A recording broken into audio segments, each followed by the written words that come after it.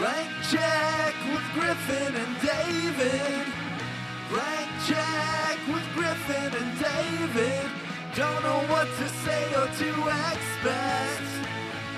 All you need to know is that the name of the show is Blank Check. The world was watching in 1972 as 11 Israeli athletes were murdered at the Munich Olympics. This is the story of what podcasted next. Wait, what? Is that the tagline? That's the tagline for the movie.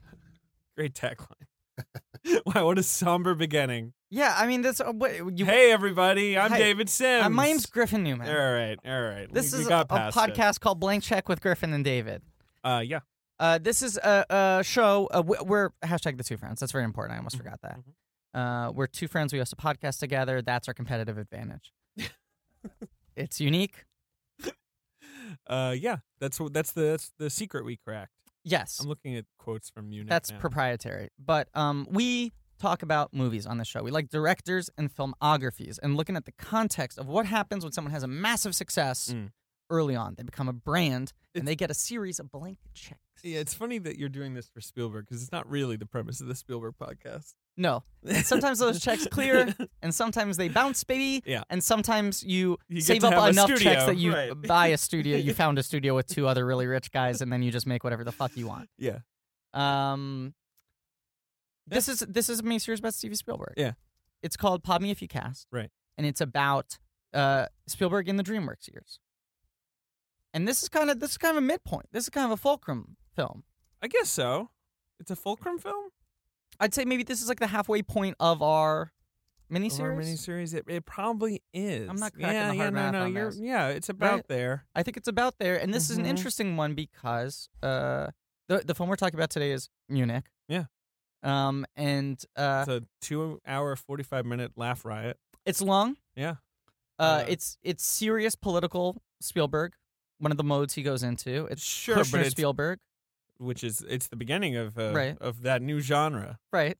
But the other thing with this film was this was part of this phenomenon that we keep on talking about when Spielberg tried to do a 2 for a year. Yeah, or 3 and 2. I call it a 3 and 2. 3 and 2. Why you call it 3? Because it's, Lost World, Amistad, Saving Private Ryan. Three movies in 2 years. And then Interesting. AI, Minority Report, Catch Me If You Can. And then this time it's Terminal, War of the Worlds, Munich. 3 and 2. Interesting. 3 and 2. Yeah. Yeah. I just think he keeps on gunning for this one specific year thing, which is Like, within silly 1 year, and serious, can I right? make a huge blockbuster and a huge Oscar film? And this film is paired up with War of the Worlds in its year. Mhm. And they're interesting because both films are closer to the middle. Yeah, they're both very, very grim. Right. They're both very, very grim. Yeah. And Munich is pretty violent and actiony, not in like a True. cathartic popcorny way, No. but for an Oscar movie. And War of the Worlds was pretty grim and bleak for a popcorn movie. Yeah, not much action. Mostly just people turning into clouds of dust. And War of the Worlds made a lot of money, Yeah. but mixed response and wasn't the #1 movie of the year. And this movie got a bunch of Oscar nominations, but didn't win any. And it's one of his least seen films. Yeah. But it's an interesting film. We have a very exciting guest on the show today. You're supposed to about talk before we introduce you, or interrupt us, or make some annoying comment. I thought or you'd laugh. yell at me. Yeah, no, exactly. I'm a very good boy. This is the most polite guest we've ever had on the show, perhaps.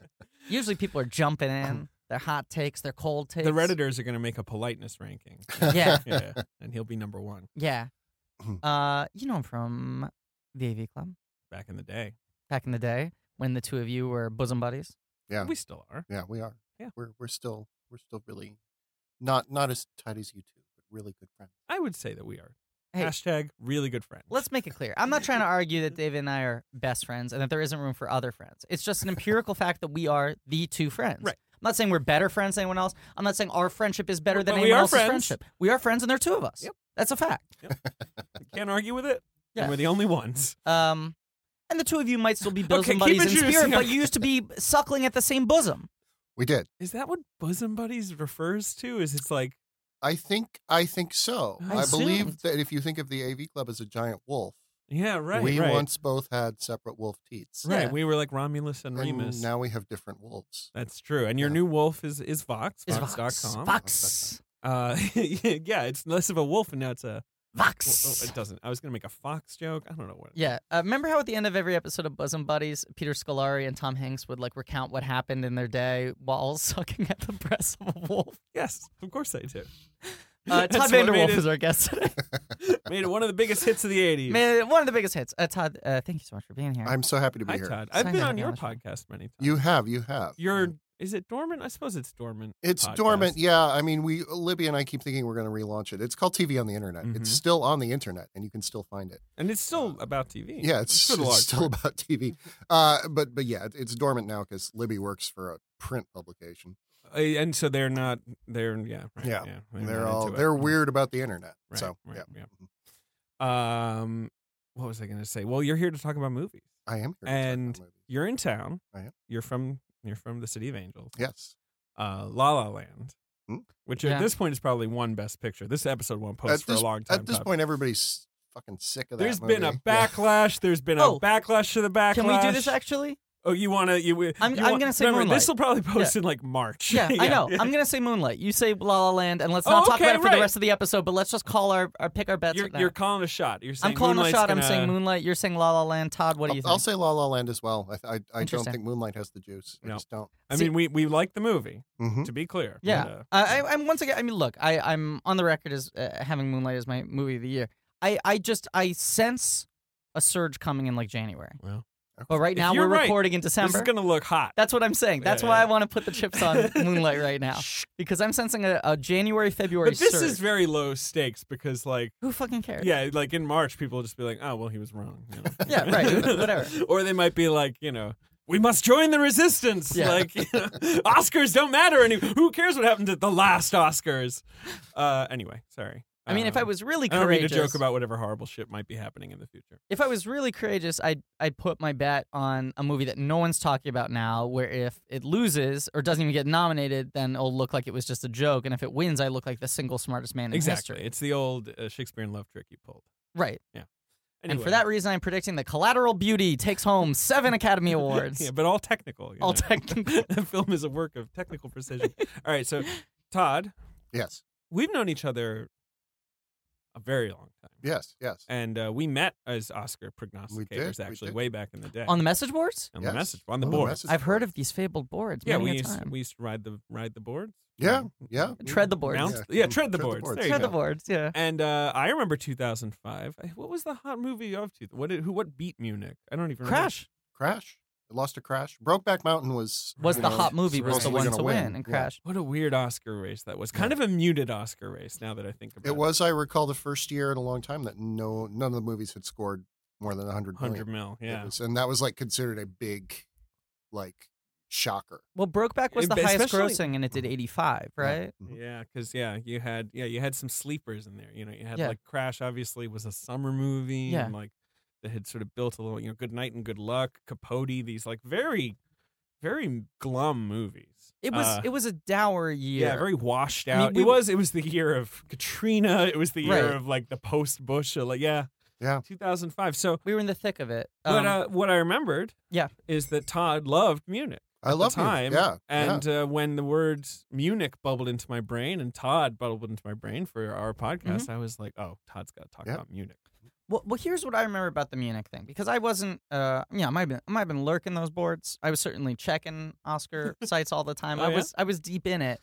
I remember there was a narrative because both War of the Worlds and Munich got pushed in production very quickly. Right. And Munich was like, he had been thinking about making it for a while, and then suddenly it was like, he's making it. It's a 3-month schedule. They're shooting it in the summer. It's coming out in the fall. Yeah, like it was edited very People fast. almost couldn't believe that it would actually make it out because it Yeah. seemed like, it seemed so hard to turn it around. It got screened very late. I think they started production in like June. It was like kind of Crazy. crazy. Mhm. But that gave it this kind of like mystery box heat of like Spielberg's got this burning passion. Sure, and of course he's making a historical, true story movie. Like, surely that'll be a big deal. And this right? has been like his Oscar zone before. And I remember he had a cover story of Time magazine. And I forget what the headline was, but it was like, Steven's back, Steven Spielberg's secret important film or whatever it was. And the narrative I kept on seeing repeated in the press leading up to the release of the movie was like, yeah, I know Steven Spielberg has 2 Best Director trophies, but he wants 3. They kept on saying, like, yes, he's the most celebrated and successful director of his generation, but Howard Hawks had 4. Like, it was like that kind of thing, which was the least sympathetic narrative of all time. Right. But I remember people being like, he's going to drop this movie, it's going to come out late, and it's just going to fucking sweep. Because Brokeback at that point was, like, the one to beat. But you could people already... are like, oh, it's so sad. It's, like, is the Oscars, are they ready for a gay movie? Right? Which Like they all... ultimately proved they weren't. Right? And Crash at the time was like, oh, I guess it's going to get nominated. It has its fans. Right, but it didn't seem like it had the juice to win. I mean, when you think about Crash, and when you think about Crash, yeah, it is crazy that Crash Bandicoot's also in the studio today. It came today. out to bad reviews. Crash came out to very mediocre reviews. Yeah. There were some people. I mean, Roger Ebert loved it. Yes, and he did, That and sort he of stumped for it floated the whole time. It's true. And but New York Times and LA Times both destroyed they both it, like right? trashed. And Variety and Hollywood They trashed Reporter, I think. Crash. Yeah, but it was a Crash. sort of a surprise hit, and Yes. like it was like it's one of those LA things where people get very excited about like here we are on screen. It's very weird. Yeah. But, well, it's that thing of like, oh my God, this movie speaks to what we're going through as a nation. Yeah. It's like, no, this movie speaks to what you're going through as a voting member of the As a Academy. Hollywood executive, Yeah, being asked to cast people in movies. right. yeah, it was a movie. It was As Tony Danza. It was a movie about racism made to assuage rich white people that Yes. they weren't that racist, and like Right. And it which didn't- is the Academy. Didn't Spanglish come out the same year? Year before, 2004. 2004. There's a lot of real white guilt movies, like Yeah. written by like established Hollywood people who were obviously like wanted to wrestle with issues. Yeah. But like could not find the right track, not find the right way to do it, and probably shouldn't have been the people Well, doing it in the first place. But I think, post 9/11, in the middle of 2 wars, I think there was a lot of like looking in the mirror and being like, are we the fucking bad guys? Yeah, But sure. ultimately going like, nah, not really, right? Like all those movies kind of went like, I don't know. And Munich's interesting because Munich really is like wrestling with that and has no neat answers. Well, Munich's actually good, Right. as opposed to the other movies. I mean, this is kind of the start of a really like dark period of Oscar Best Picture winners. Mhm. I mean, Crash is not an especially dark winner, but you get Departed, you've got No Country for Old Men, Crash is pretty dark. you've got Hurt Locker in there. Yep. So it's like this list of movies that are like, we've abandoned the American ideal. Well, I guess we might as well die. And it is even interesting, Slumdog Millionaire, which is the like feel good winner of 2008, like that's a dark movie, Yeah. Yeah, and then The Artist, which is a feel-good movie, is also a fucking silent film. Like, Yeah. we have this run where for, like, a number of years, none of the Best Picture winners are traditional Best Picture movies. Sure. They're either a traditional Best Picture kind of So when do you narrative in think- very unconventional trappings. When do you think it swings back around? Well, 'Cause- King's Speech in 2010, I think, is the outlier. Sure, because That's is a classic Best Picture movie. that could have won in 1950. Yeah, Right, Yeah. and then I think it swings back. I don't think it swung back because then you've got Birdman and Spotlight. I think it's still like I think Argo's kind of a classic Best Picture winner. 12 I Years do. a Slave isn't. at No, all. no, Yeah. no. It's the thing. Like No, they've made it's some changed a wild lot now. choices. They've yeah. made some wild choices. Assuming La La Land wins, it will be. But if Moonlight Yes. wins and Yeah. you're the genius, then And I'm the genius. Or What- Collateral Beauty. Yeah, you're hedging, but with I collateral. hedged my beauty. bets. Yeah. I love Oscar talk, guys. I don't know if Me too. It is funny though that because Munich.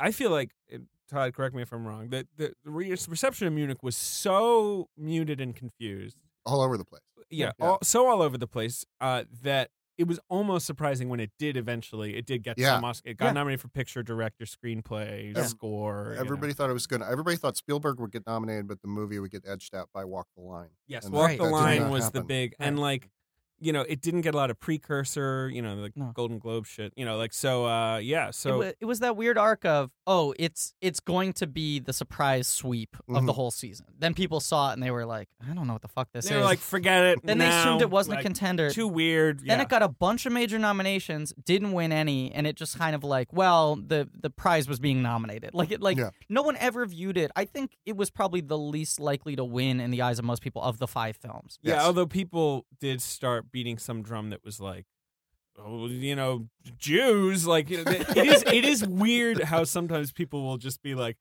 you know what? When we're talking about the Oscars, we can just sort of say out loud that they like Jewish things. Like, Yeah. it can get a little uncomfortable.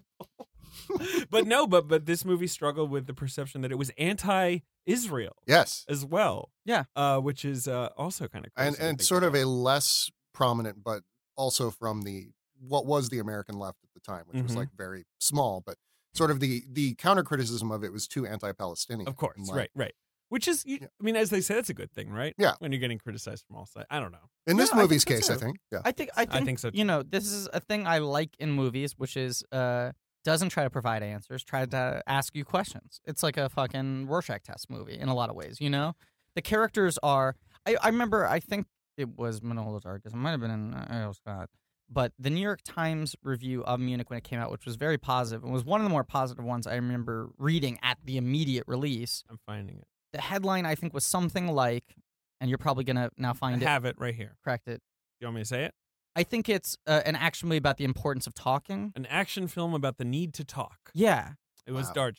Yeah, which I had not seen this movie until last night. I somehow didn't see it at the time. Mm-hmm. But for years, for the last 10, 11 years, I kept that in mind. And watching this, it really kind of is the best description I've heard of the movie. That's what it is. It's this action movie that has no visceral pleasures to it. Sure, no. Because it's a bunch of people in a very conflicted situation. But it's still, Spielberg still makes that action pop. That's that's the fun of him. Sure. You know, he gets you into it, and you're like, oh, this is, and then you immediately you're like, oh my god, though, like, why am I enjoying this? Well, right? and it's that adage of like, you know, all war films are pro-war films. Like violence translates well to cinema. Oh, sure. You know, it always kind of glorifies it to a degree because it's kinetic. But I think this movie works so hard to frame every action sequence, whether it's kind of a pot boiler tension sequence or an exciting cathartic or whatever it is. It's so conflicted with everything it's doing. I think it humanizes almost every single character you meet in the entire film, you know? Yeah. Even the characters who are speaking a foreign language without subtitles, you get a real strong sense of like that Greek guy in the movie. Yeah. Of like, this is a real person. You know, no one's just like collateral damage in this movie. Yeah. And it is. It's a Collateral movie about Beauty, though. Collateral Beauty, though. It is a movie about like conversations, and it reminds me a lot of The Conversation. Interesting. I think stylistically. I had not watched it since it came out. On Is that DVD. right? Yeah. On Oh, DVD. okay. Yeah, I saw it in theaters. It was my favorite movie of that year, and then I saw it on DVD, and I put it aside because it's, you know, when are you going to make 2 hours and 44 minutes? I almost bought it, and I was like, probably not going to rewatch it even if I buy Sometimes you're just in the mood for I just rented it. a nice Thursday Munich. And all of the scenes I remembered were like quiet conversations, like the conversation in the safe house with the Palestinian guy. Yes, absolutely. And the conversation with Papa. Like I remembered those scenes. I did not necessarily remember the visceral action sequences, which are there and are great. But I remembered one of the. I remembered and I forgot how the hostage, you know, how the recreation of the Munich massacre is done, and I remembered that very viscerally. And then in the movie when it starts and you only see a second of it at the start, you know, I was like, oh, maybe did I forgot that it's the dribs and drabs, and then of course I forgot. I remembered the sex scene. Everybody remembers, and that. I remember the talk about the sex scene. That was the other thing. This movie has a very intense, strangely shot. We can talk about the sex scene later. It's also kind of like the only full sex scene of his entire career. It's true. Spielberg doesn't shoot a lot of sex, right? I was like running through my head, and I was like, "What's another Spielberg movie with like an actually intimately shot sex scene?" I don't know. And it's got two essentially. Yeah. And then you also have the whole thing with Marie-José Croze, which is just like even nudity you don't usually see in Spielberg movies, certainly not in a sexualized context. And it's got Kieran Hins' dick. You see Kieran Hins' shadowy penis. You do. I mean, that is a thing you see. Got to talk about it. You see a shadow cast tallywhacker of Kieran Hins. No, but I just feel like the sex scene's right at the end. A lot of people came out and they were like, I don't know, it has this crazy sex scene that's really bad, like, and that suddenly became like the Munich problem. Yeah, I tweeted about rewatching it, and like half the tweets were, what about that sex scene? You know, it's such a weird, crazy notion. But I think that the reason Spielberg never has sex scenes is because when Spielberg has sex, he's imagining like a perfectly framed and shot action sequence. Like that's his experience. And wide, close. For sure. I'm trying to. There must be a sex scene in this. I mean, I was trying to think of one other one, you know? And then when I was trying to even just think of, like, what are other Spielberg movies with nudity, it's like Amistad and Schindler's List. Like, he only shows nudity when it's in, like, service of, like, human atrocities, you know? Yeah.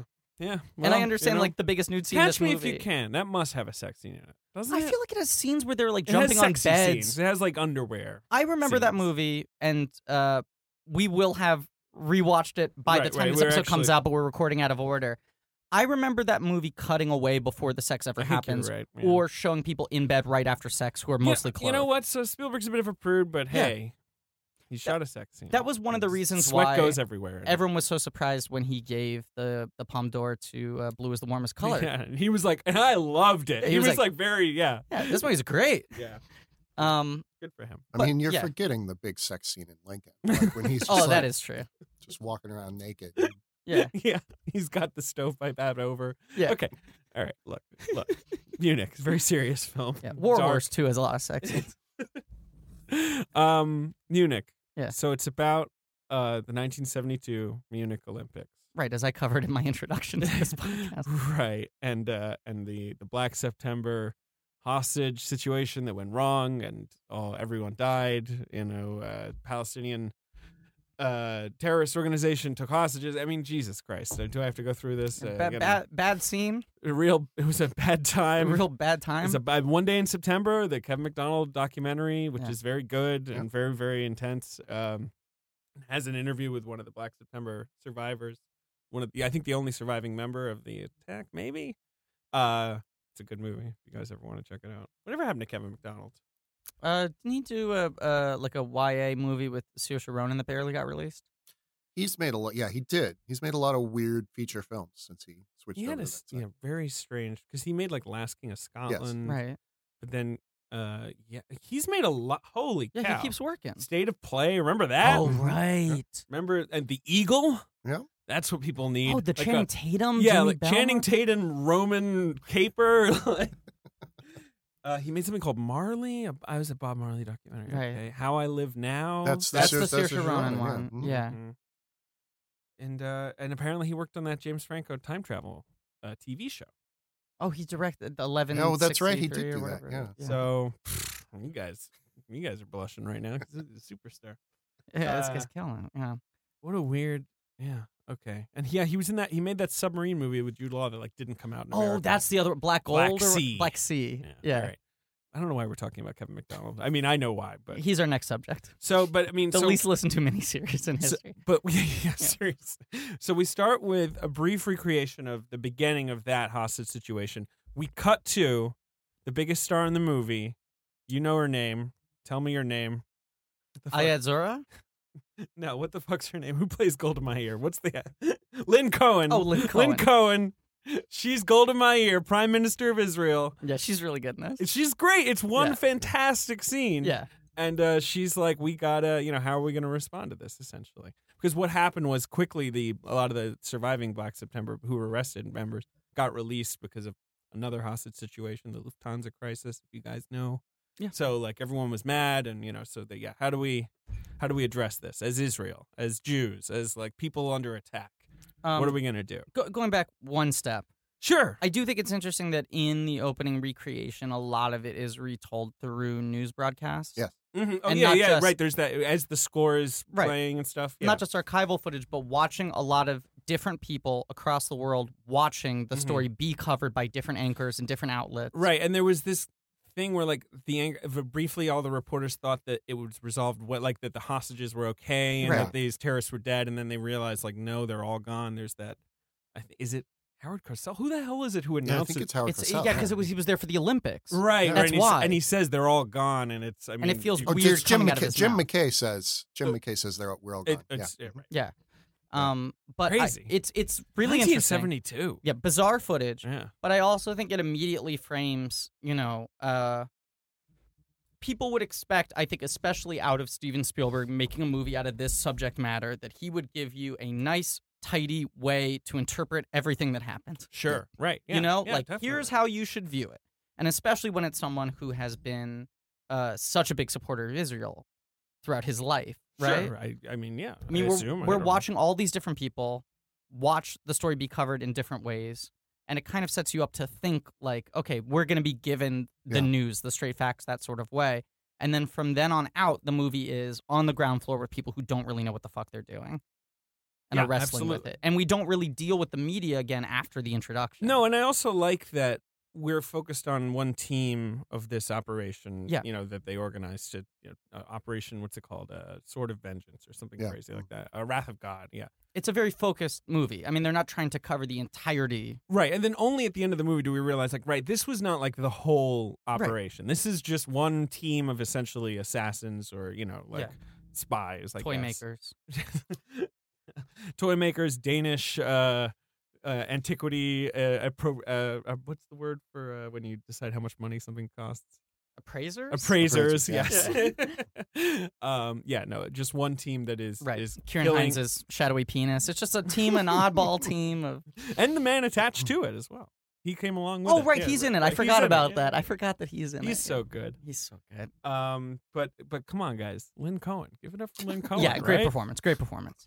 I do remember that when people first started seeing this. I think it was like David Poland who was like, "Oh, Lynn Cohen, there's your Oscar winner. Watch out!" Yeah, if Lynn Cohen was in 25% of this movie, giving that performance, sure, let's talk about it. It's a very strange call. It's just the one scene. Can it's a good scene, though. Can I throw some real inside baseball for 1 second? Yeah, sure. If I were a rival studio and there was a front runner who I felt stood in the way of my contender, I would hire David Poland to say that they were going to win. That's the easiest way to knock someone out of the running is for Dave Poland to go, they're going to win.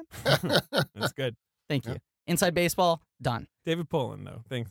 Shout out Poland. Shout out to Poland. Oh, okay. All right. I already told Todd this. I forgot to tell you this last week. And again, this is months after the incident. Jeff Wells emailed me. What? Isn't that crazy?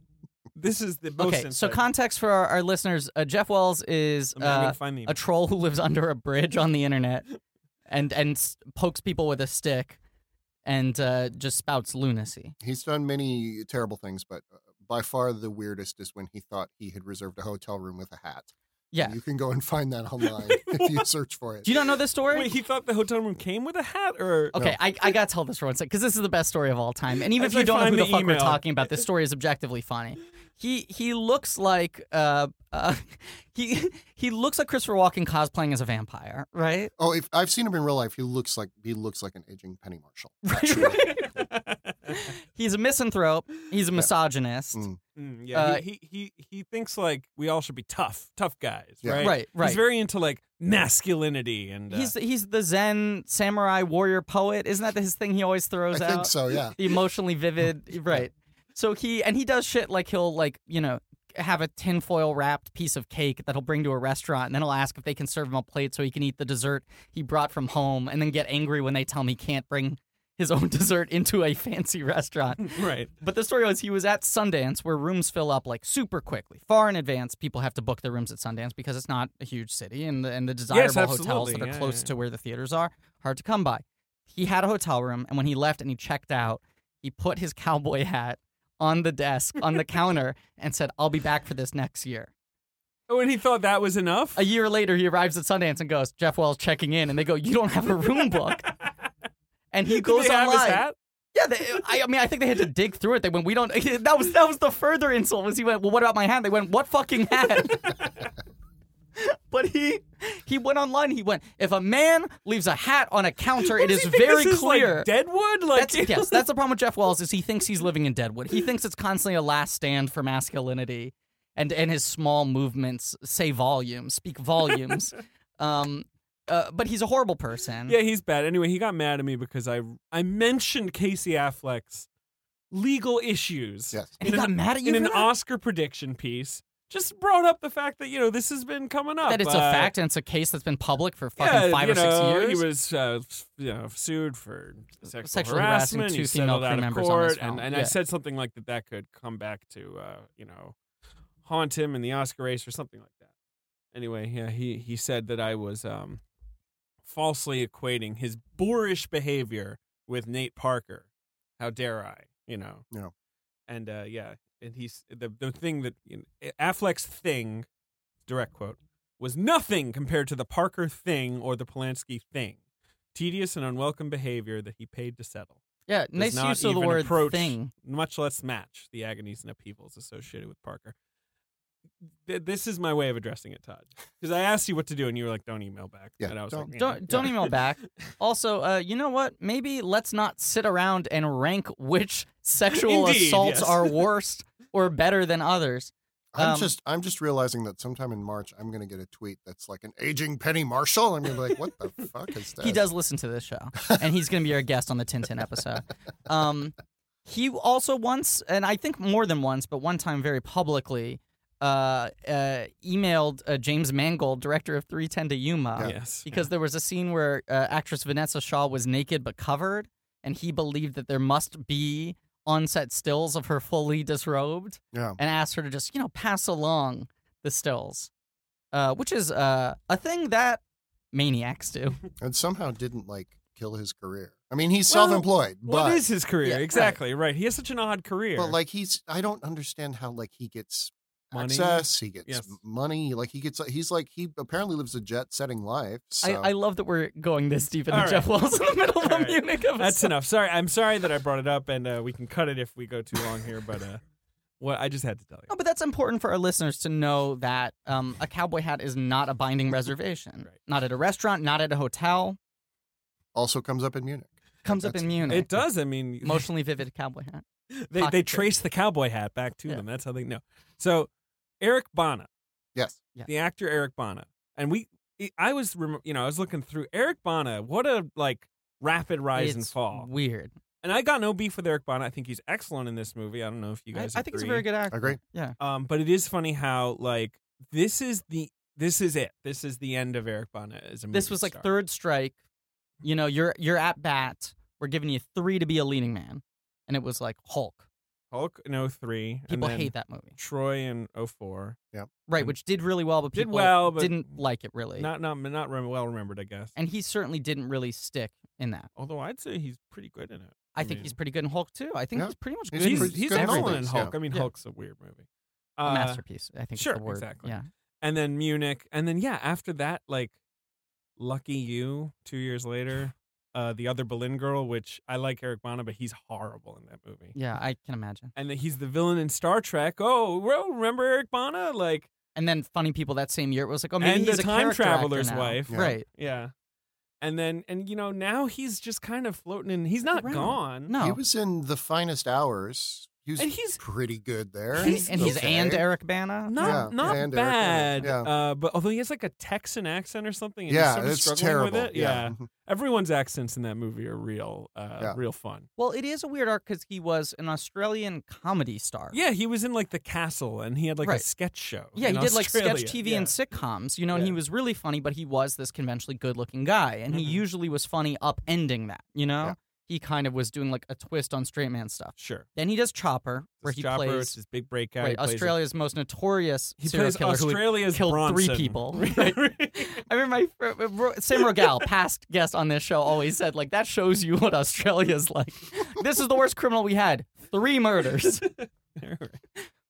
And he's a live wire in that movie. He gained a bunch of weight. Yeah, looks great. And It's he a crazy plays movie. this very charismatic, very terrifying person. It's weird that then everyone shifted to going, oh, this is a conventional leading man. Well, but you got to remember, then he's in Black Hawk Down, which he's fantastic in, which is more of he's playing a tough, chiseled soldier. He looks great. He's really intense. I love him in that movie. But that comes off of Chopper. Yes. No, but then I remember seeing Black Hawk Down and already knowing at that point he had been cast I as the Hulk. know, but right, Yes. but they see that and they're right, Yeah. this guy's hot. This Yeah. guy's handsome. But yeah, he's really good in Black Hawk Down. He gets the final monologue and he kind of nails it. It's great. Hoot. He And plays then Hoot. yeah, Hulk I was was supposed trying to to get be. Todd with that one. I got him. Do you know who was supposed to be Hulk? Who? Billy Crudup. Which is why if you look at Ang Lee's Hulk, the Hulk looks like Billy Crudup. Swear to you. Like a grumpy Billy Crudup. Yeah, it's got Billy Crudup's face. I swear to you. Sure. Eric Bana gets slotted in very last second. Oh wow, this is huge. Yeah, right. Yeah. I mean, it's okay. X-Men made Hugh Jackman. Right. Spider-Man at the time, it felt like Tobey Maguire was now made, and then he didn't really do movies. No, and he's a weird little Weasley guy, Right. so he's never gonna be. Yeah, anyway. But go it on. was here's a new anointment, Sure. and then people hate that movie. I hate Yeah. that movie. But Troy was already running, right? Yeah, and it's okay. Troy makes money, but nobody likes Troy, and then there's this. Yeah. Right, and this I remember This is supposed to rebrand him as like a serious. Right. That was the thing. Right. I remember this people is be being a like, weighty role. okay, he tried to do 2 summer blockbusters and they didn't really work. But now this is who Eric Bana is. He's an Oscar perennial. Yeah. And then you see him in this, and he's really solid in this, but it's not a very showy part. No. I mean, his job is just to kind of hold the movie. Yeah, I mean, it's not an Oscar nomination type part. No. This was a year where they had to go out of their way not to nominate him in Best Actor, and they did go out of their way yeah. not Yeah, to nominate let me. Well, Can this you is guys tell Hoffman, me? Ledger, It's Hoffman and Ledger and Phoenix. Strathern, And Strathairn, yes. Yeah. And then there's the 5th nominee. and is it Hustle and Flow? Yeah. Terrence Howard. And like yeah. they like Strathairn and Terrence Howard, they both were kind of on the outside looking in. Yeah. And then, yeah. I'm very happy for Terrence Howard's nomination in that movie. He's great in that movie. He's terrific in that movie. Yeah. But you're absolutely right. They also didn't nominate Viggo Mortensen. Got a lot of good actors that year who, Keanu Reeves and Constantine. Like, that's a really good performance. Fucking Michael Anurano and Sky High. I mean, we're talking like these were the guys who were like 6, 7, 8, you know? Keep going, baby. Nicolas Cage in Lord of War. Yeah. Remember that? Was Weatherman that year? Oh, maybe. It might have been. It was either 05 or 06. I would have nominated Nick Cage and Weatherman, no question. 05. Remember, he had that bow and arrow. Yeah. I mean, I would have put Christian Bale in Batman Begins for Griffey. He's I terrific. think that's the one Batman movie where he has a full performance because they give him a real It's a great arc. performance. He's Yeah. amazing in that. Yeah. Anyway, the Eric- movie's called Munich. It does not feature Batman. So Eric Bana plays Abner Kaufman, Yes. who is a made-up character, and yet they keep talking about his dad as like a Yeah. war hero. Yeah. So I guess he's supposed to be burdened by some kind of like patriotic responsibility that he wants to live up to. Can I just quickly point out that none of the 3 major actors in Are this Jewish. movie, yeah, I want to say Daniel Craig's Jewish. he's not. I looked. It I up. know, but I just double-checked. want him. This was one of Want him for our team. This was one of 2 Angry Jews Get Vengeance movies that Daniel Craig did. It's true, and yet 2. he's a fair-haired, blue-eyed, blonde Brit. steely Brit, Yeah. born in Chester, Britain. Nothing reads Jewish about him. I had to look it up because I was like, He's of French Huguenot ancestry. He is not Jewish. no. I'm not offended by it. Like I'm No. not saying that to bring No, up a but, stink, like, but it is a little bit like 10 years earlier, you would have this guy as like the racist in like Gandhi or Yeah, like, some kind of African, like he'd play like an Afrikaner, president. the bratty who's, student in school ties or something. Like he looks Sure. like the what do you want to say? bigoted Tom? antagonist. If you believe the Holy Blood, Holy Grail theory, the Huguenots are descended from Jesus and Mary Magdalene, and Jesus was a Jew. Jesus was a So- Jew. Jesus was a Jew, but I have Jesus a question was a for you. Jew. Was Mary Magdalene? Because it's Yes. through the mother. It's All through right. the She was. mother. I think She was. Yeah. All right. Then we're cool. Fair I think enough. I think you're correct that she was. Although Fair the enough. Jews at the time were not happy with her. Yeah, I just like that they picked like 3 actors, like an Australian, a Brit, and Jeffrey Rush is Australian too, right? 2 Yeah, and Australians. Kieran Hinz is Irish. Right. Yeah. And they were just like, I don't know, just get guys with weird noses. No, I mean they get these guys who, I mean, not Daniel Craig, but Kieran Hinz, Eric Bana, like they have sort of a Sephardic look, like slightly like a little more of a Mediterranean look, I guess, if you Slightly. have their hair darker. I remember from the time that they were talking about that, like these guys were not necessarily like the real people that these fictional characters are based on were like not necessarily going to be like the Daniel Craig character was fair haired. Mhm. Okay, like, all so right. So they that were was trying to their match. out for it. Yeah. Yeah, Look, I mean, I don't care. but they're all fictional characters anyway. So They are all fictional. I guess they're like composites, right? yeah, so they could have just done whatever they want. But Matthew Kasovitz, I will point out, he is Yes, Jewish. and Of he's the course, one he who played a reads the Jew most in Jewish La things. Haine Yes. in his breakout role. Which he directed as well. Yes. Oh, no, he directed that. He's Yes. not in. No, it's Vincent Cassell is the lead Cassell in is- that. right. Yeah. Um, And then he directed Gothica. yeah. forget, Then he directed directed Gothica and won the Oscar. He is unsurprisingly my favorite character in the film. He's terrific. But so I'll say they assembled this team Yes. for Avner, and Correct, it's you've got and it's assembled by Ephraim, who is Jeffrey Rush, who is his sort of Really handler, good in this. Yeah. who is terrific. What do you think of Jeffrey Rush, Todd? I'm a Jeffrey Rush fan. Yeah, me and too. I like him here. I And like him let's here. let's go a little more background. Eric Bana is kind of a straight arrow guy, but tightly wound. His wife is like 3 months away He's from got a giving pregnant birth. wife, who he likes to have sex with. Right. Yeah. But also love of country, you Like- know. Likes to have sex with the country too. It's like- Yeah, he loves fucking that country sideways while she's pregnant. Absolutely. So they assemble this team, and it's a South African Mhm. driver. I guess Daniel Craig's the wheels guy, I guess. Yeah. I mean, he's just sort of your number 2, I guess. Yeah. His name is Wheels Hershkowitz in this movie, isn't it? His name, I think, is like Steve. It's not like really like a Jewish warrior name. Steve Blonde. Steve of the Maccabees. Guys, me and Griffin are Jewish. Yeah. We can do all this. You've got Matthew Kasovitz. He's a toy maker and a bomb maker, I guess, as a result. Although, I like his performance a lot. This guy is a shitty bomb maker. Terrible. But he that's makes what I like like 3 about bombs. One of them works. One of them is too powerful, and one of them blows him up. Like, he's not like a great. Like, they maybe should have like combed Israel a little harder for him. Okay, what I like about him is the movie acknowledges that, right? Yeah, I also think he's kind of in his own inspirational Disney underdog movie, which is like the little bomb maker who could. He just, everything's against him, but he just believes someday he's going to make a great bomb. This is also unquestionably who I would play in this movie, right? Because I always play that game where it's like, okay, who would I play in this movie? I chew that shit up so hard. Little Frenchy Jew toy maker. Yeah, that's me. You kidding me? So who would I play? Who would you play? You played Wheels Hershkowitz. Yeah, because I'm sort of a fair-haired Jew. No, I think you maybe be Kieran Hines. Well, Kieran Hines, Carl. Yeah. He looks like an accountant, but I mean, I think Very the idea straight. is that he's a former sort of tough guy, Mossad soldier or something. Yeah. Like he's someone who's like got some blood on his hand. He's a regular Gal Gadot type. I don't know what that means. Gal Gadot, she was former in Mossad Mossad. agent. Which is pretty crazy. Awesome. I just always like to point out that Wonder Woman has almost definitely killed people. Jesus. That's probably. Then there is Hans, played by I need to look. Hans Zichler. He's the sort of he's like punchy guy. Yeah, the Danish antiquity guy. Yeah. He's great. He's really good. Who is that guy? No idea. Where the fuck did they find? Yeah, everyone's great. I would say everyone's great in this movie. But like, I mean, I'm looking up. I mean, he's a German actor. He's in some German stuff.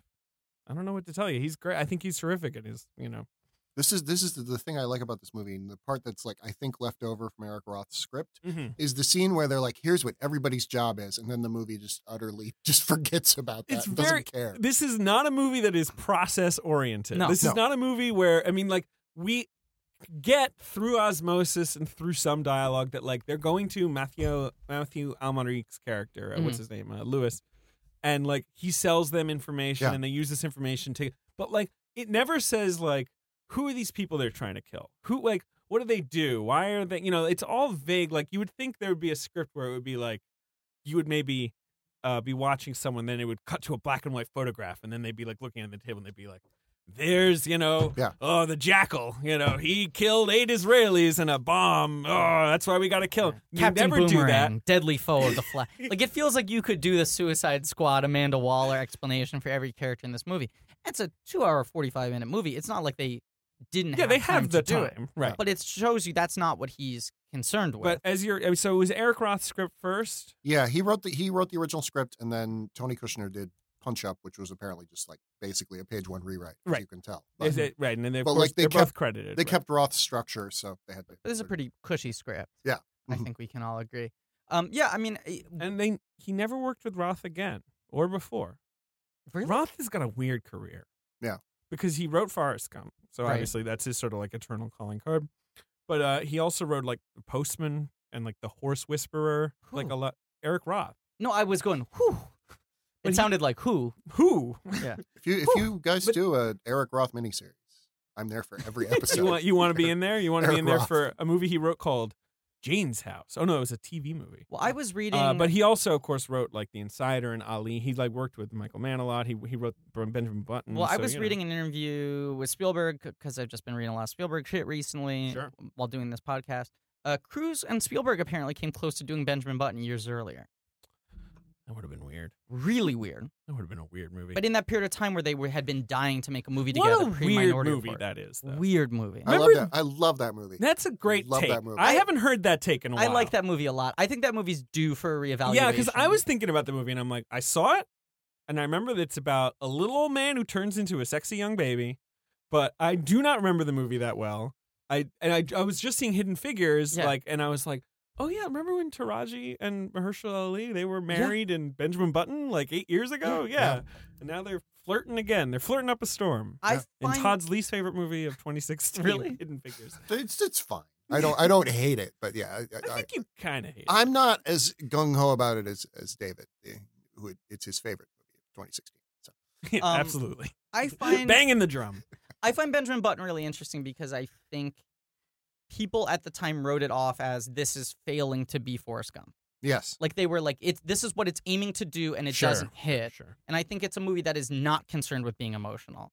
Yeah. I think it's a very existential, meditative movie. I need to rewatch it. It's David Fincher's Wes Anderson movie. Right. Because I feel like people at the time were like, this is an Oscar movie from Fincher. Like, Fincher's usually all fucked up, and like he just, played it safe to get an Oscar nomination. And I think that's he was just coming a off huge Zodiac. misread of David Fincher because he would never be interested in that kind of shit. Yes, he'd just come off as I Zodiac. think Benjamin Button's a very cynical movie. Yeah. I mean, it's about like how sort of inherently doomed this guy is to live alone, right? Sure. And I also think it's like pointedly bottled in all of its emotions. I mean, he holds away from all the big scenes, and I also just think like he's so unconcerned for a guy who's so meticulous about thinking through the reality of what happened or recreating things.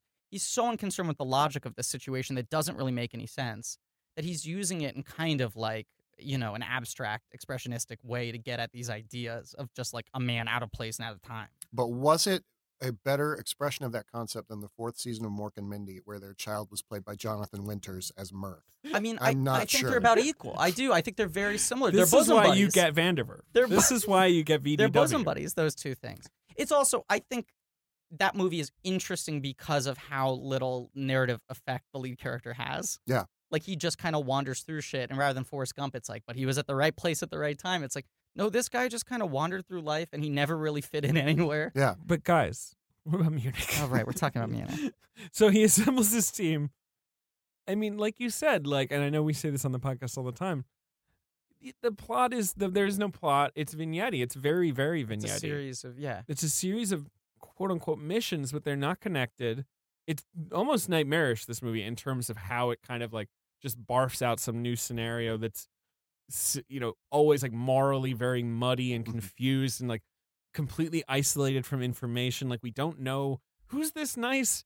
He goes to the nice Italian like shop and he likes the clerk lady and he's buying some sausages. Like, we gotta murder this. He looks like a fucking playwright. He doesn't look like some he's in like a tweed suit. Go on. No, that's what I was gonna say. You were talking about the lack of sort of exposition explaining who these people are, what they have to do, and that we're just sort of seeing. Structurally, this movie is actually kind of similar to like something like Elephant. Yeah. Where it's like this repetitive, like, we're going to see, them understand what they have to do, them doing it, and then sort of processing it afterwards. Yeah. And it's that sort of in a series, but in this kind of,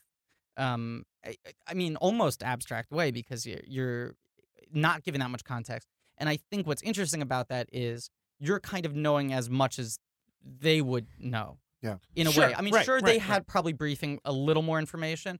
But it also is like you're forced to look at these people they're about to kill the same way they would in the situation, where there's that guilt of like, they seem like a nice guy. This is just a dude in a nice jacket. Like, why would I have to kill this guy? Well, that first scene of the first assassination where it's the Arabian Nights guy, or is that? Yes, no, that's yeah. With Cassavetes and Bana are pointing the guns at him, and they like don't even want to fire, even though they like know it's him. Yeah. Right.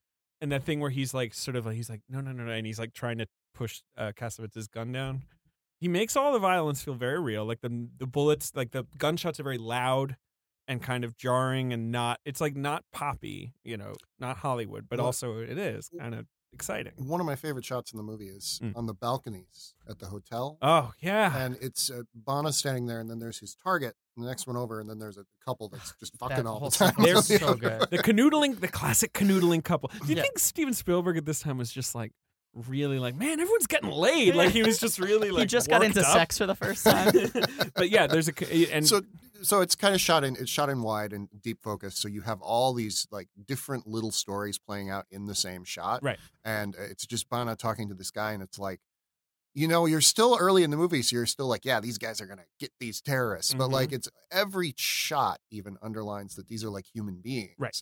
That maybe they were responsible for this horrible atrocity, but like they still probably don't deserve to be blown up in a hotel room with no trial or no presentation of evidence or anything like that. Well, and if you had scenes with Jeffrey Rush giving him the dossier and explaining who everyone is and what they did, then you as an audience, because that scene would then have to quickly, because it's a movie and there's a finite amount of time. You're like, great, I get it. Like, I get it. This justice, guy's bad. I know how to view it. Right. I'm not going to have any sympathy for him. Right. But in real life, if you were handed a dossier like that, and then you had a little time to think over it, and then you see someone in real And life, then part of your job is like making sure they're them, so you kind of talk to them for a minute, and you're like, oh, what's up, right? Unless you're a sociopath, you're going to have some feeling of like, are you sure this is the right guy? Are you sure they did it?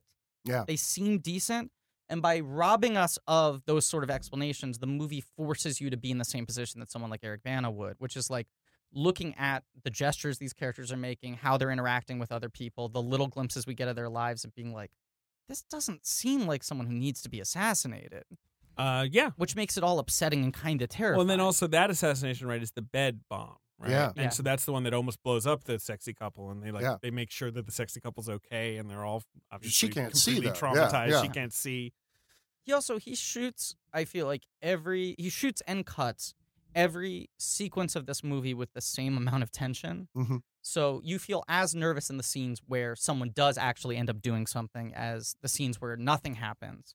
Like, he's using the language of thrillers and of tension to, like, when you're watching him have the conversation with the guy and the couple there, you don't know if anything's going to happen in that scene because he's been ratcheting it so much consistently that you're like, this might be a misdirect. Well, and also there's like they suddenly, the couple, they're so fucking in love with each other that they like bang into a shutter or something and it makes a noise and it like startles him and right. Like, it's such an edgy. I remember I saw Spielberg's this already doing fake outs on you. right. Yeah. I saw this in the theater and I just remember it being this like very jangly, edgy movie that's like the explosions are all very visceral and like not fun explosions. I don't know that there's a director working who's better at making you feel exactly what he wants you to feel Yeah. than Steven Spielberg, and this movie is just like constant paranoia. Right, and that's why he gets hit with manipulative. Yeah. But like that's manipulative means that you can like see the strings really easily and you feel manipulated, right? Like, like you're just like, you're just trying to get a rise out of me. And Spielberg's He's better than that effective. shit. This is no Monster Calls. Yeah. Boom. Roasted. Yeah. Is this movie about Steven Spielberg losing his virginity? The more I think about it, it feels like someone who just had sex for the first time and can't stop sharing details about, like, as if they've already had sex. Like, hey, you know what my favorite part of sex is? You know when you're sexing somebody, you're just so excited to join the table. And also, to have those sexing conversations. well, also when he had sex with someone, he had a feverish image of the 1972 Munich massacre of the Israeli athletes. And right. He was like, I guess that's part of sex. He called up Kushner and he was like, can you write a movie about this weird sex dream I had? And he's like, that's a real thing that happened. So, but we should say, as this is unfolding, once in a while, as Bana's character's sleeping, I guess, and this is a bit of a Hollywood storytelling device, but he has these visions of the hostage situation of 1972, which are also very grim and very, and similarly, there's a similarly amateurish quality, like sort of on both ends, which I like that mirroring. Like Bana's team, they're they seem like a bunch of middle managers who've been like given guns and a list of names and like go kill people. And like the hostage, the Black September, the terrorists, they seem like they don't know what they're doing, right? Like half the time they like just sort of like fire their guns wildly because they just know like they're in trouble or like, something has to happen. I don't know. Like it's all very chaotic and they're really scary scenes, the hostage scene. Can we talk about the safe house section in the middle of the movie?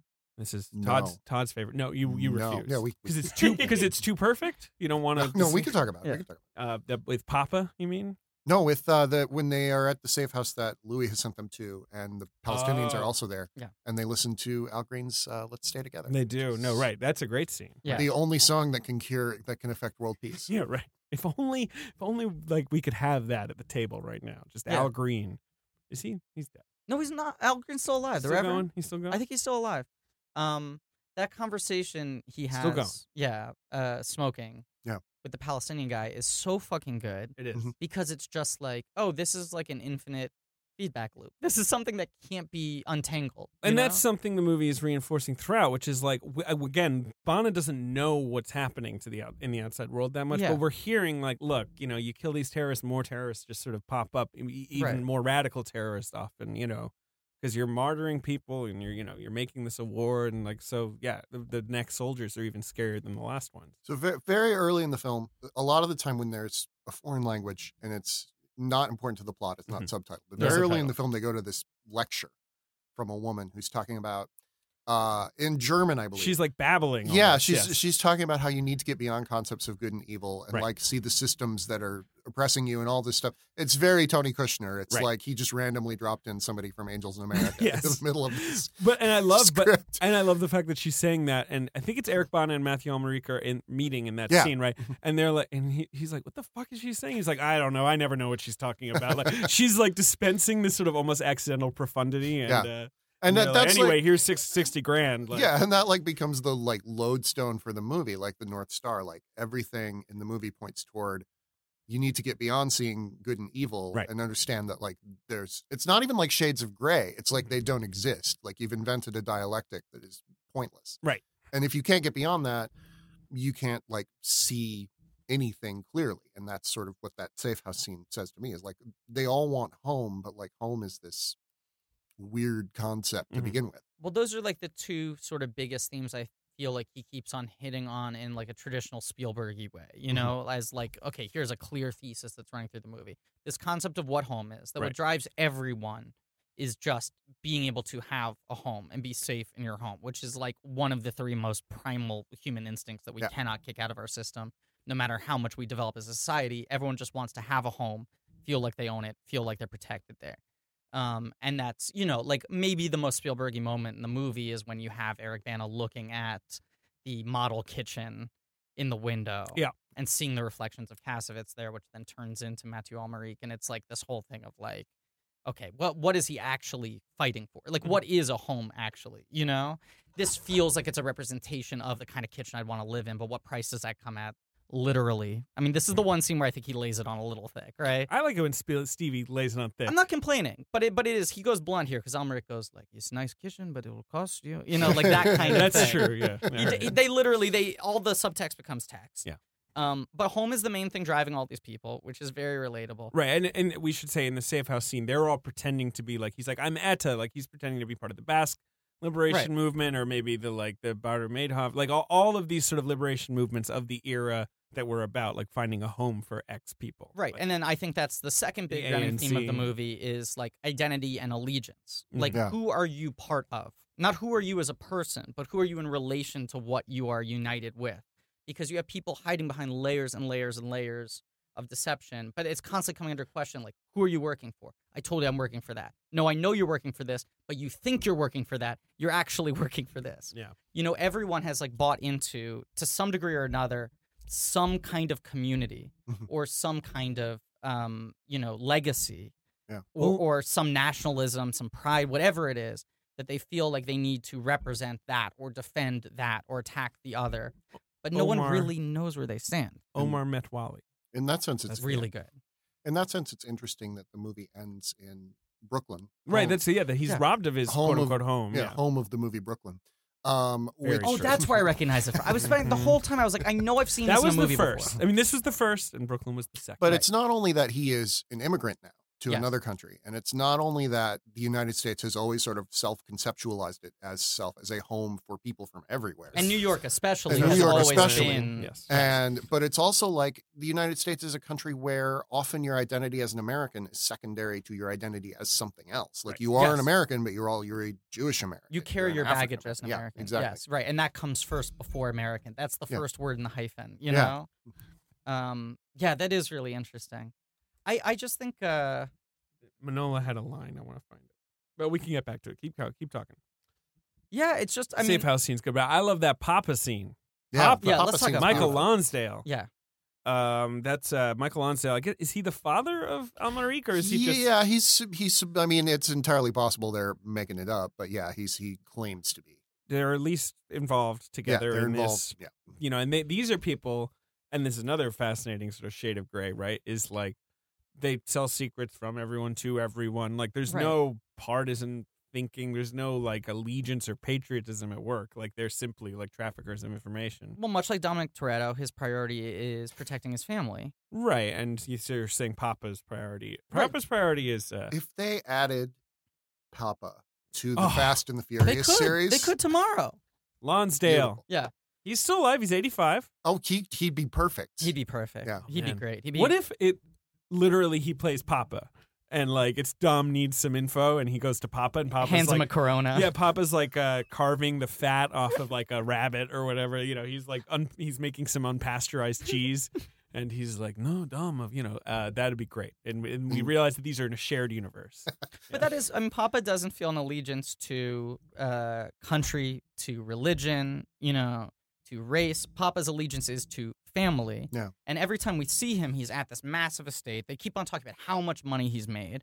And the point of that money was to be able to support all of these people, to create this sort of commune almost, It feels like he lives in this bubble where it's just great food and all of his family. Right. And the way that we don't know for sure if Almeric is actually his son, because we don't know at all if anything they're saying is true. Yeah. The family's so big, we don't know how much of it is blood and how much of it's chosen. Yeah.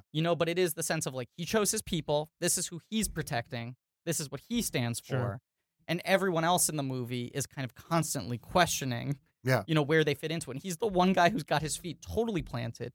He's also the most even-keeled, calm person in a very jittery movie. Yeah. In a movie Michael where, Lonsdale? Yes. Yeah. In a movie where everyone's always on edge, he's the one guy who is just like, I know what I've done. And I've made my deal. I've made my bet. And make sure to get this fat off of that yeah, rabbit. you gotta get the fat off so the when rabbit. he comes back in toward the end and is vaguely threatening, Yes. like throws the movie completely off the rails. Yes. And like I sort of in a good way. I took that scene as him giving him kind of a friendly warning, like, look, Matthew Almeric has sort of sold you guys out, so watch your back. Yeah, also, I'm sending you some unpasteurized cheese. Which I would love it if that guy called me right now. Yeah. It was just like, I'm sending you some cheese. He does make cheese sound great. He makes it sound terrific. Hugo Drax. He's Hugo Drax in Moonraker. Oh, Just FYI, right. guys. He's Yes. the villain of Moonraker, Michael Yeah. Lonsdale. Just Just want that said. I want that on Appreciate the it. record. thank you, Dave. Wait, where's Ben? Producer Ben? We haven't even introduced Ben this whole episode. We've been so having so much fun talking Munich. The Ben Deucer?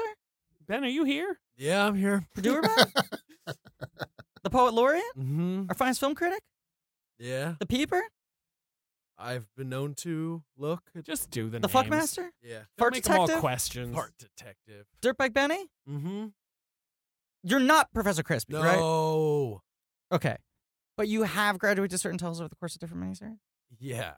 Okay, can I just run a couple by you and you tell me if they're correct or not? I will confirm if they are correct. Yes. Producer Ben Kenobi. True. Kylo Ben. True. Ben Night Shyamalan. True. Ben Sate. Oh yeah. True. Say Bennything. Dot. Ailey Benz with a $sign at the end. Well, Just call him of Ailey course. Benz. Yeah. Yeah, those are his names. Okay. Great. Also the goyest goy of all goys. Yeah, how'd you feel about this big old Jew fest? It's great. I really can't add very much. Cool action movie. The context with the whole Palestine-Israel thing makes me uncomfortable being on the record talking about it, so I'm not You going want to to say take much. yourself off the record. Mm-hmm.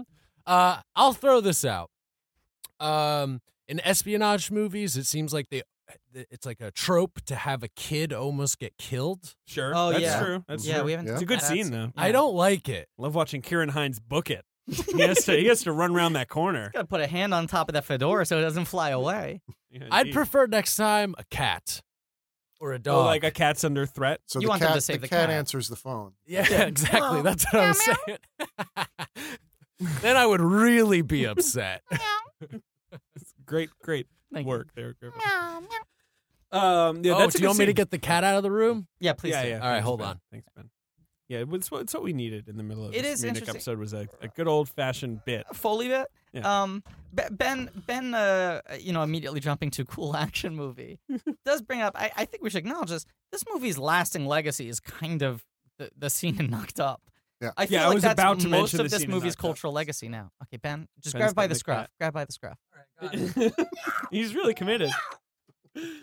Okay. Yeah, the scene in Knocked Up, which comes out 2 years later, Yes. in which they are at the club and I guess they've all just watched Munich. Or no, maybe they just want to talk They're about just Munich. talking about He Munich. says, like, you know what I saw the other day and is a fucking cool movie? Munich. And all of them go like, oh, yeah, Munich. It's like Jay Baruchel and Jason Yeah. Segel and Right. whoever And they're else. like, that movie flips the script. The Jews are the one. And then he has the line, like, if any of us get laid tonight, it's because of Eric Bana and Munich. Yeah, which is a great line. What do you think of this line? It's a good line. It's a good line. I'm a little dismayed that I love this movie. That's I'm a overshadowed little the rest of dismayed it. that this is its legacy and the weird sex scene And occasionally somebody who remembers that it's somehow anti-Israel. Right. And you should know that Steven Spielberg sent Judd Apatow a framed still from the film Munich, signed because when he saw Knocked Up. Well, it does feel like the joke of that sequence, and I think why it hit so well is that the idea of anyone watching Munich and being like, oh, fuck yeah. Hardcore exactly, Jews. Is really funny, because that's not what that movie is. It's not a Jewish revenge fantasy. Well, no, exactly. I mean, it's sort of it's a complete undermining of a Jewish revenge fantasy. It's to underline their man-child status, etc. But so few people had seen Munich. No, it's funny. Like, now it's been cemented. I think people think it is what they think it is in that movie. Yeah. Like, the joke at the time was, like, Munich's very austere. If they think this movie is badass and that's leading to them getting laid, then they've misread Munich. Because I would say the most quote-unquote badass scene is when Kieran Hines, I don't know how to say this. I say Hines. We've mentioned him so many times on this podcast. I know. Mance Raider. Mance Raider himself. There we go. He gets caught and assassinated by this one-shot character, Marie Jose Cruz. Who is she? She's in The Dying Bell and the Butterfly. She's like the main nurse. She's a very, very fine French actress. Oh, right. She was in the Barbarian Invasion. She's Canadian. I'm a huge fan of hers. Really? Oh, she's French Canadian? Yeah. I'm a huge fan of hers. I think she's really good. So she kills poor Kieran. And he gets a nice little goodbye scene actually at the bar with Eric. And so then they exact their revenge with those weird little like flashlight guns that like and it's a creepy scene, but that's the most badass scene, right? Like that's in another movie. That's when they're taking their brutal revenge. But think about how upsetting that scene is, because they walk in, she's there. Who are you? What's going on? She sees Bana. She puts it together, right? They take out the things. They start assembling them. She goes, well, at least let me get dressed. Is reaching for the gun. You go, okay, I know where this is going. It's going to be a shootout thing.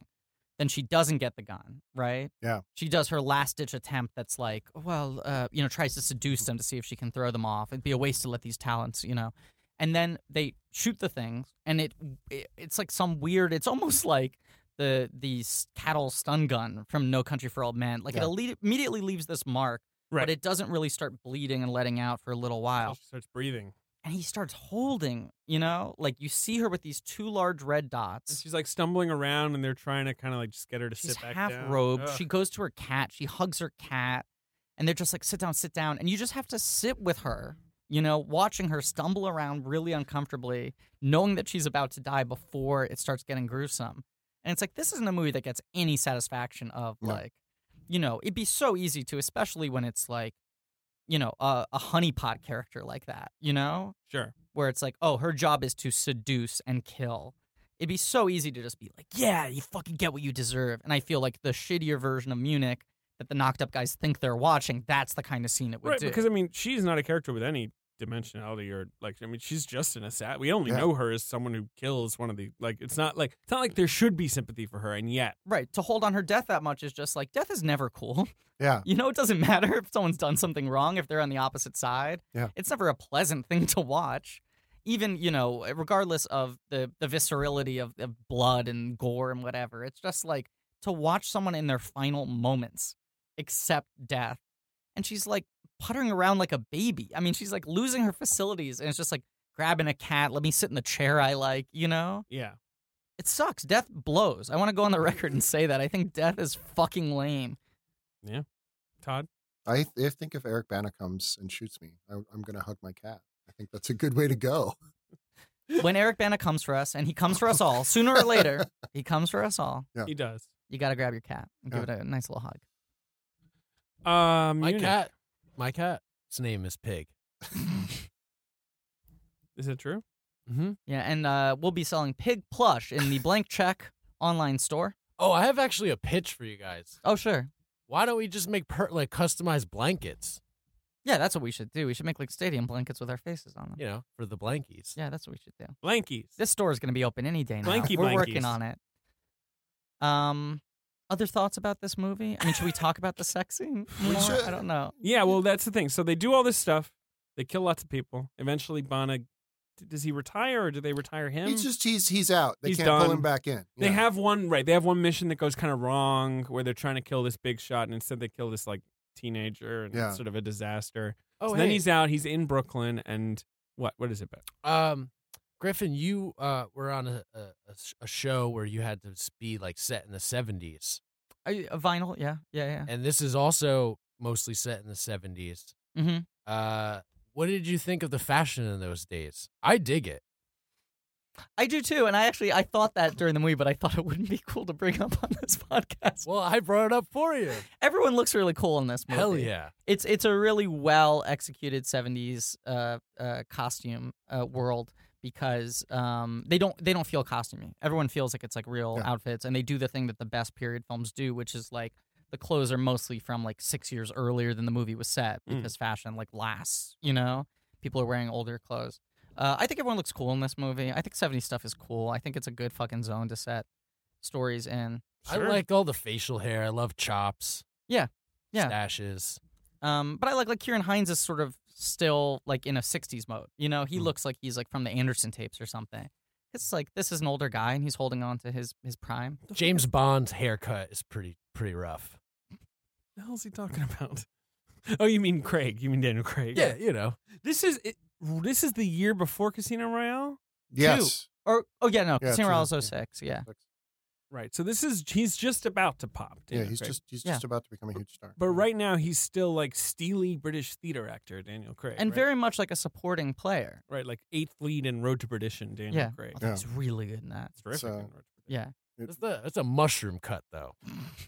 All right, saying. That's enough. There's a moment in this film when he gets back and he meets the Israeli soldiers who are like escorting him, and they're like in awe of him. Mm-hmm. They're talking to him as if they're the knocked up guys, and they're like, "We know who you are. You're not allowed to say it, but you're fucking cool, right?" And they put out their hand to shake his hand, and he like really hesitantly does it slowly. Yeah, and it's so clear this movie's framing it as like this guy isn't some oorah hero. Yeah, he's not like the underdog defender. This is a guy who's got to live with this for the rest of his life. I just remembered that Kieran Hines is who Daniel Craig shoots in Road to Perdition. That's like sets everything off in the movie. Oh, that's crazy. Remember that? And then Superman sees it. Yeah, little Superman. Tyler Hock. Yeah, he's little Superman. Oh, okay. Yeah, right. And also Mathieu Amalric is the guy who James Bond punches in Quantum of Solace. True. That is true. And Michael Lonsdale played the city of Chicago in Road to Perdition. Yes. He played the entire city. Yes. And Matthew Kasovitz was the rain. Yeah. What a great movie. It's Road to Perdition. Yes. Todd, weigh in. I like Road to Perdition. Like I would not say I would not say great, but I like it. I like it a lot. My favorite Mendes. Probably mine too. What's it? Well, I like Skyfall. Actually. Skyfall. Yeah. I like Skyfall, save for that one scene. Which one scene? When he just goes into a when he just sexual abuse survivor shower. Let me get in the shower with you. Yeah. We've just talked about how you were like a sex weird slave. scene. That is a jump in your shower. That's an objectively odd scene. That I feel scene like sucks. Daniel Craig has talked about that scene like ever since he made it as like an example of like, why do I play this guy? Yeah, this guy's bizarre. This guy's gross. Yeah. But I mean, the sex scene in this movie is interesting not just because it's so over the top because he's done so few sex scenes in his career, but it's also like the denouement of the film. Yeah, so right, we're on the sex scene. Yeah. And and also because it's cross-cutting with the massacre of these poor Israeli athletes. It's an odd choice.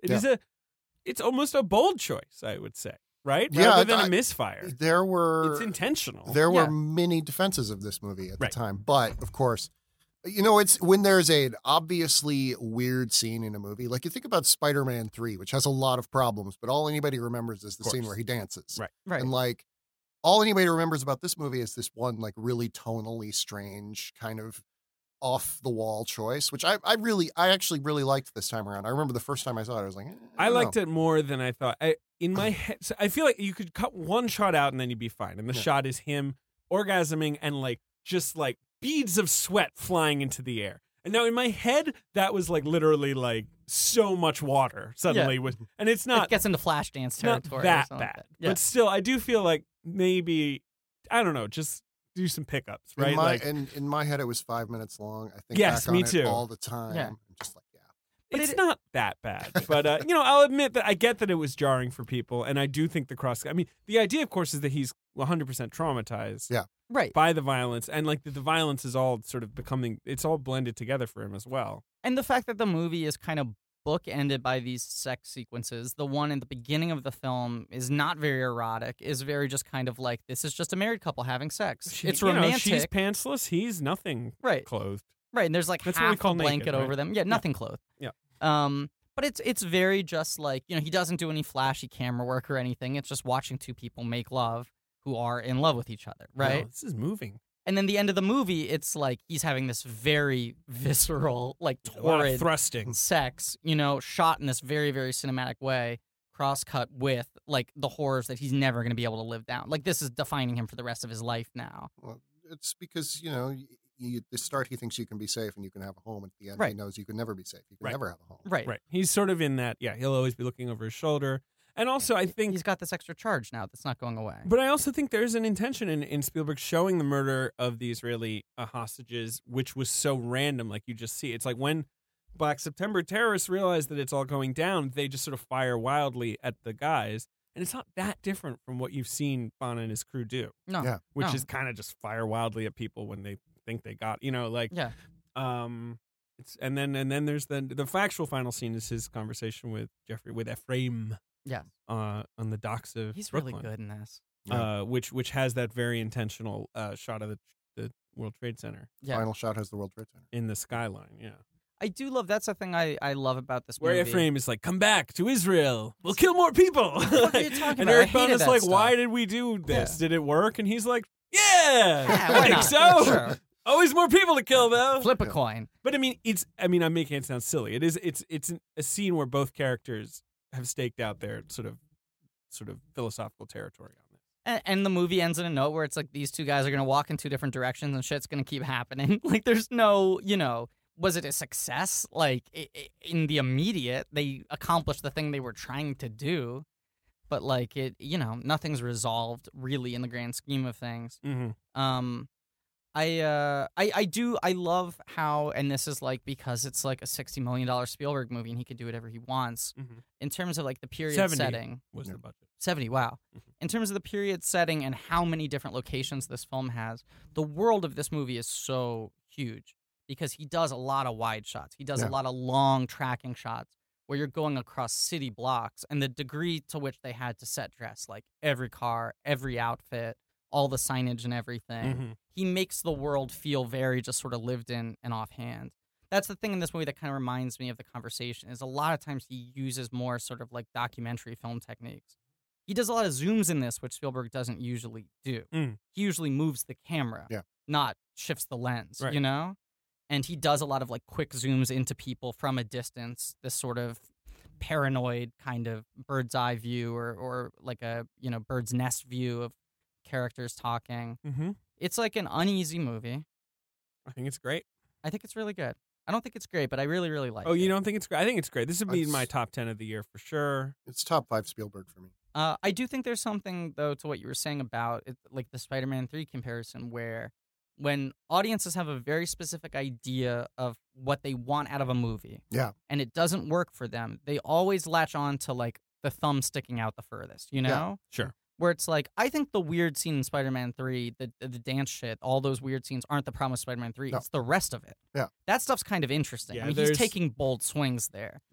Interesting is too strong. I think you guys like that stuff's movie more than I do. I think the basic functional Spider-Man stuff in Spider-Man 3 is totally dysfunctional, is where that movie falls apart. It's kind of all over the place. And I think similarly, like most of Munich is so kind of locked down and focused that people who I think were looking for the film to give them any sort of emotional catharsis or the sort of rush of an action thriller or the kind of neat answers that they wanted out of like a movie on a hot button issue were able to, especially because it's the end, go, well, that scene was weird. That's the fucking problem. Yeah. And pin way too much on the sex scene because it's the loudest thing in the movie. I think of his 2000s work, though, this and AI have sort of grown the most in reputation over time. Yeah. I think that a big part of why this movie kind of rubbed people the wrong way was when it came out. Like, 2005, certainly we were starting to explore the moral questions of what the United States did after September 11th, but we weren't like all the way there yet. Right. And a lot of the reviews, I went back and looked at them, a lot of the commentary was saying, is this movie saying taking action against terrorists makes you a terrorist? Because that's wrong. Yeah, right. That's not what this movie's saying at all, but like that's an easy, superficial reading of it. it's kind of similar to what happened to Zero Dark 30 in a lot of ways. Yep. Yes. Yep. Yes. Very Very, true. very similar. Another good movie. And some of the It's also very long. yes. Some of the same sort of like themes that come up in Minority Report, where it's like, look, it's like two wrong answers, really. Yeah. You have to choose which wrong you want to go with. Right. Yeah. You know, either you invade people's privacies in order to stop crime, Mhm. or you give people freedom and you let more crime happen. This movie is ranked 29th in the box office mojo category of Travelogue Middle East. You know what number 1 is? Transformers: Revenge of the Fallen. Yeah. Let's Real- maybe a great Middle Eastern travelogue. let's maybe take another sweep of that You know category. what? Number 2 is The Passion of the Christ. Jesus, what the fuck? Oh, I knocked over a little bit of tea. Thank you. Great job. I love obscure box office mojo. Every movie is American Sniper, Aladdin. Jeez. Why would you call this travelogue? Anyway, that is my way of setting up the box office. Yes. game. Okay. Great. Yay. So This- this opened in like Christmas. it was opened it Christmas weekend? 23rd of December 2005. It opened at number 10 at the box office with $6 million, so it's not in our top 5. It opened 530 screens, so like sort of semi-limited. I think Right. it expanded out, but it ended It's with sort of- 47 domestic, It didn't really 130 worldwide. pop anymore. I feel like its first wide weekend it did the same amount, right? Let's see. Yeah, pretty much. Yeah, its biggest weekend is $7 million. Yeah. Okay. know. So this is Christmas 2005. Christmas 2005. Number 1. It's in its second week of release. Okay. Todd loved this movie at the time. I remember. I rewatched it last year, He knows. and it's still really like it. I wouldn't I love it anymore. I think I might side with you on this. I haven't rewatched it in a while, but I certainly So everyone knows what the movie is. bang the clearly. drum highly for King Kong, right? It's Yeah. King Kong, Which a film I don't like. Okay, I was fully in the masterpiece boat at the time of its release. It's overstuffed, but the stuff that works is so good. I think it's incredible. I also would have given Naomi Watts Best Actress that year. I think she's terrific in the I film. think that's an incredible One day performance. we'll do our Peter Jackson Yeah, miniseries. we'll do it. and then I'll rewatch King Kong. I can't wait. But that holiday season was an arms race. King Kong was expected to be the movie of the year, And it not made- just of the It fall. made plenty of money. It made 218. But another film sort of lapped it. I mean, came on strong. Yeah. And I think the weekend after this weekend returned to number 1 after ceding to King Kong for a couple weeks, and that is you are correct. The Chronicles of Narnia: The Lion, the Witch, and the Wardrobe, That's right. which ended up being the bigger sort of fantasy family event film of Remember the fall. when the director of Shrek made a Narnia movie with Tilda Yeah. Swinton that was a huge hit?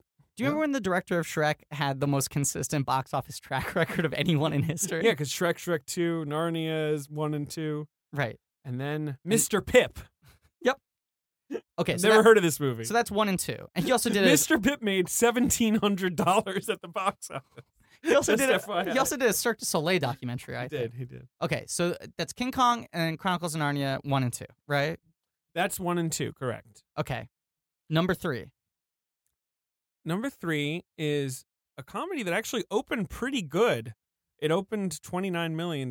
This is its first weekend, considering that no one has ever seen it, I know what this is. and it doesn't exist. Fun with Dick and Jane? That's correct. Hey. You guys both are. Todd should My play the box office wife game every worked week. in a movie theater at this time, so I Mm. remember Okay. because I was there visiting her all the time and seeing free movies. So I remember like everything. Yeah, that's one of the quietest 100 million grossers ever. Yeah, the movie made $110 million, 202 worldwide. It was co-written by Judd Apatow and Nick Stoller. Yeah, and Dean Starred- Parasol directed it. Yeah, who starred did, Jim Galaxy Carrey. Quest. Did Yeah. Carrey. It was ostensibly also it was 2005, and it's kind of a movie about like Financial collapse. white collar crime. It was like weirdly prescient. Too bad no one's ever seen it, and I haven't seen it, and it doesn't exist. I saw it in theaters. It doesn't really exist. Because isn't the button joke on that one? The final joke is that he got a new job and he'll be fine, and the job's at Enron. Yes, it Yeah. turns out to be a period piece. That's the big twist. Okay, go. Fuck. It's just like Congratulations. Remember Me. Yeah, It's yes. just like Remember It's Me. very Right. similar It to turns Remember Me. out that an early aughts crisis is the twist ending of the movie. Now, Yes, number 4 is a sequel. much like Ghost of the Abyss. Much like Ghost of the Abyss. Yeah. I had to make that joke. I'm sorry. Of course. Number 4 is a sequel. Okay. To a family film. Cheaper by the dozen too. There you go.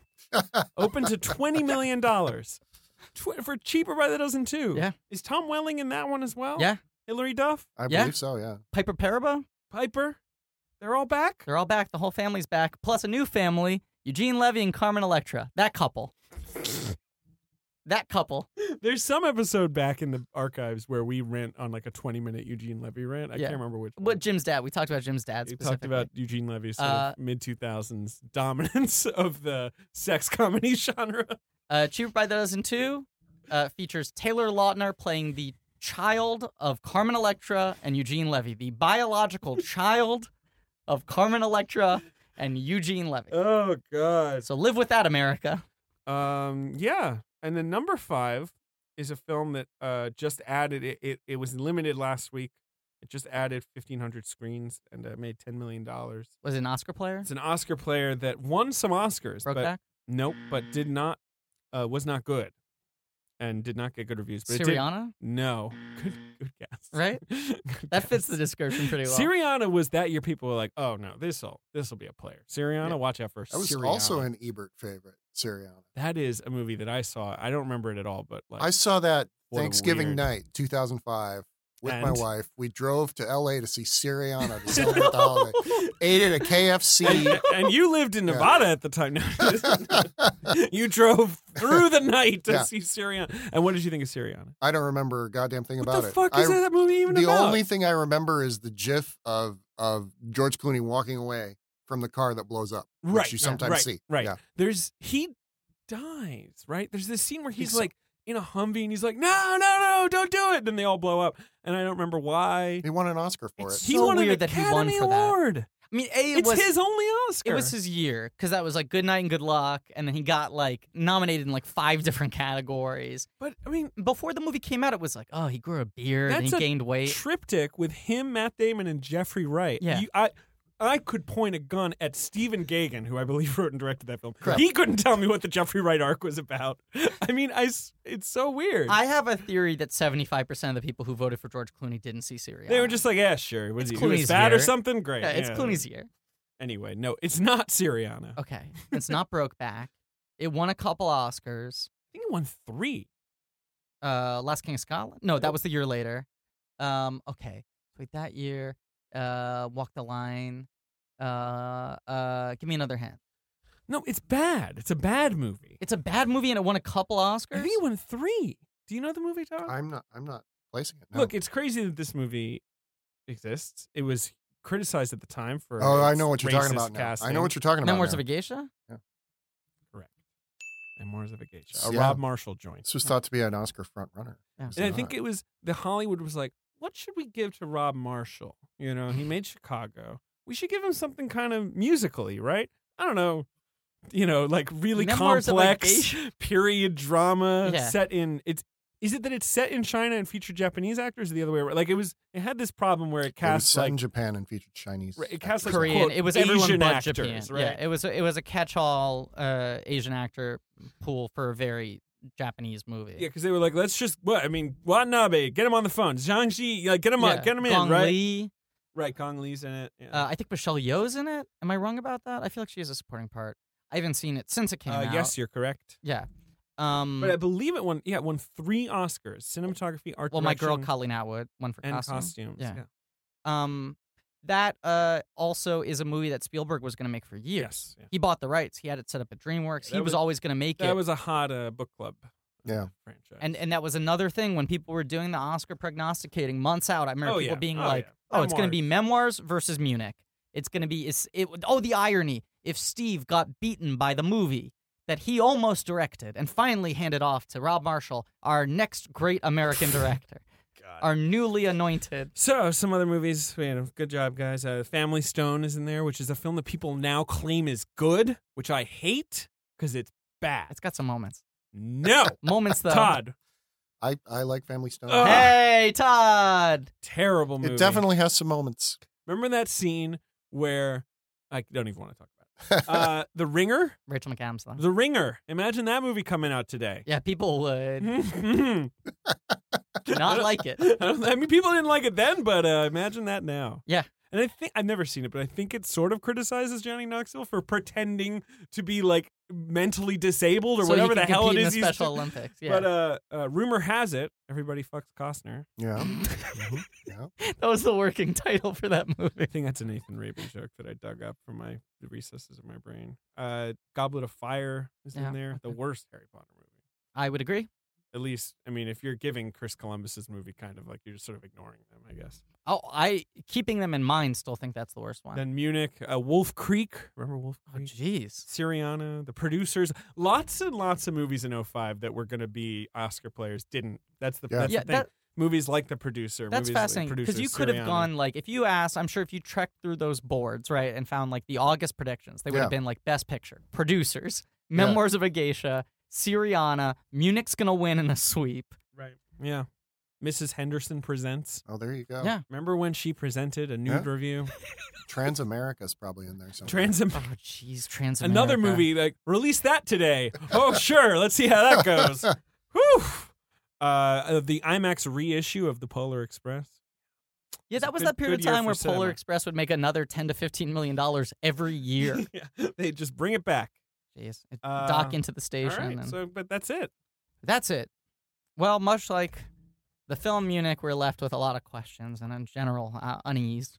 Thank you so much for being here, Todd. I was glad to be here. People can follow you on Twitter. Yeah, Twitter. Twitter's TVOTI. You can find my work at Vox.com. Or, just follow me on Twitter. I link to it. Do it. Tavoti.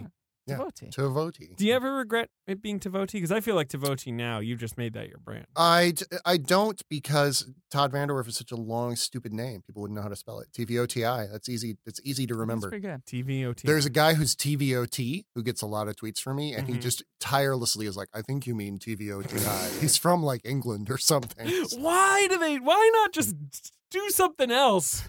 God. There's this, I'm David L. Sims on Twitter. Plug for me. There's a David Sims. Yeah. And like in he tweets never. Yeah. And in his profile it says, I'm not the TV reviewer or the fashion photographer, because there's also a fashion photographer by my name. This poor guy's probably just getting tagged like once every few hours, like with some great job shooting Miley Cyrus, this week's Interview magazine. There's a dude who's also named Griffin Newman who lives in New York and works for like Swiss banking. He works for like Credit Suisse. And they loved him in The Tick? Every once in a while, he'll send me something. He'll be like, hey, I think this offer to star in a web video is for you. All right. Anyway, good times. Thank you, Todd. You're welcome. God, how long have we known each other, Todd? 15 years? Yeah, probably. About It's been since like 2002, 2003. Since that Chicago Oscar race. Yeah, I think so. And you were like a tiny baby. I was a tiny upstart baby who just got a computer in his room. I was still married. Well, congratulations. Well, thank you. To you and Livy. You're still married today. Yeah. Congratulations to all of us. I've grown into a big baby. Yeah, a little too big if you ask me. Yeah, pretty big. A very tall man. That's a throwback. Very tall man. Anyway, thank you for listening. Please remember to rate, review, and subscribe.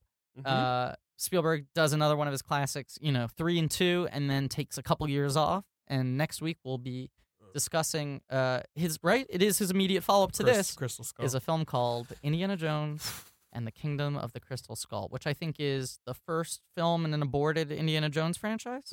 We're not doing that. I love that movie. You love that movie? Not really. Yeah. I mean, I like parts of it, but I think there's some good parts. I think that's a movie that also falls prey to the Spider-Man 3 problem. Yeah. People focus on the wrong things. They do. But we'll talk about that next week. That's right. But in the meantime, thank you for listening. Mm-hmm.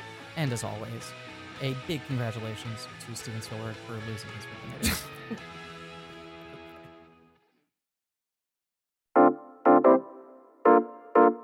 This has been a UCB Comedy production. Check out our other shows on the UCB Comedy Podcast Network.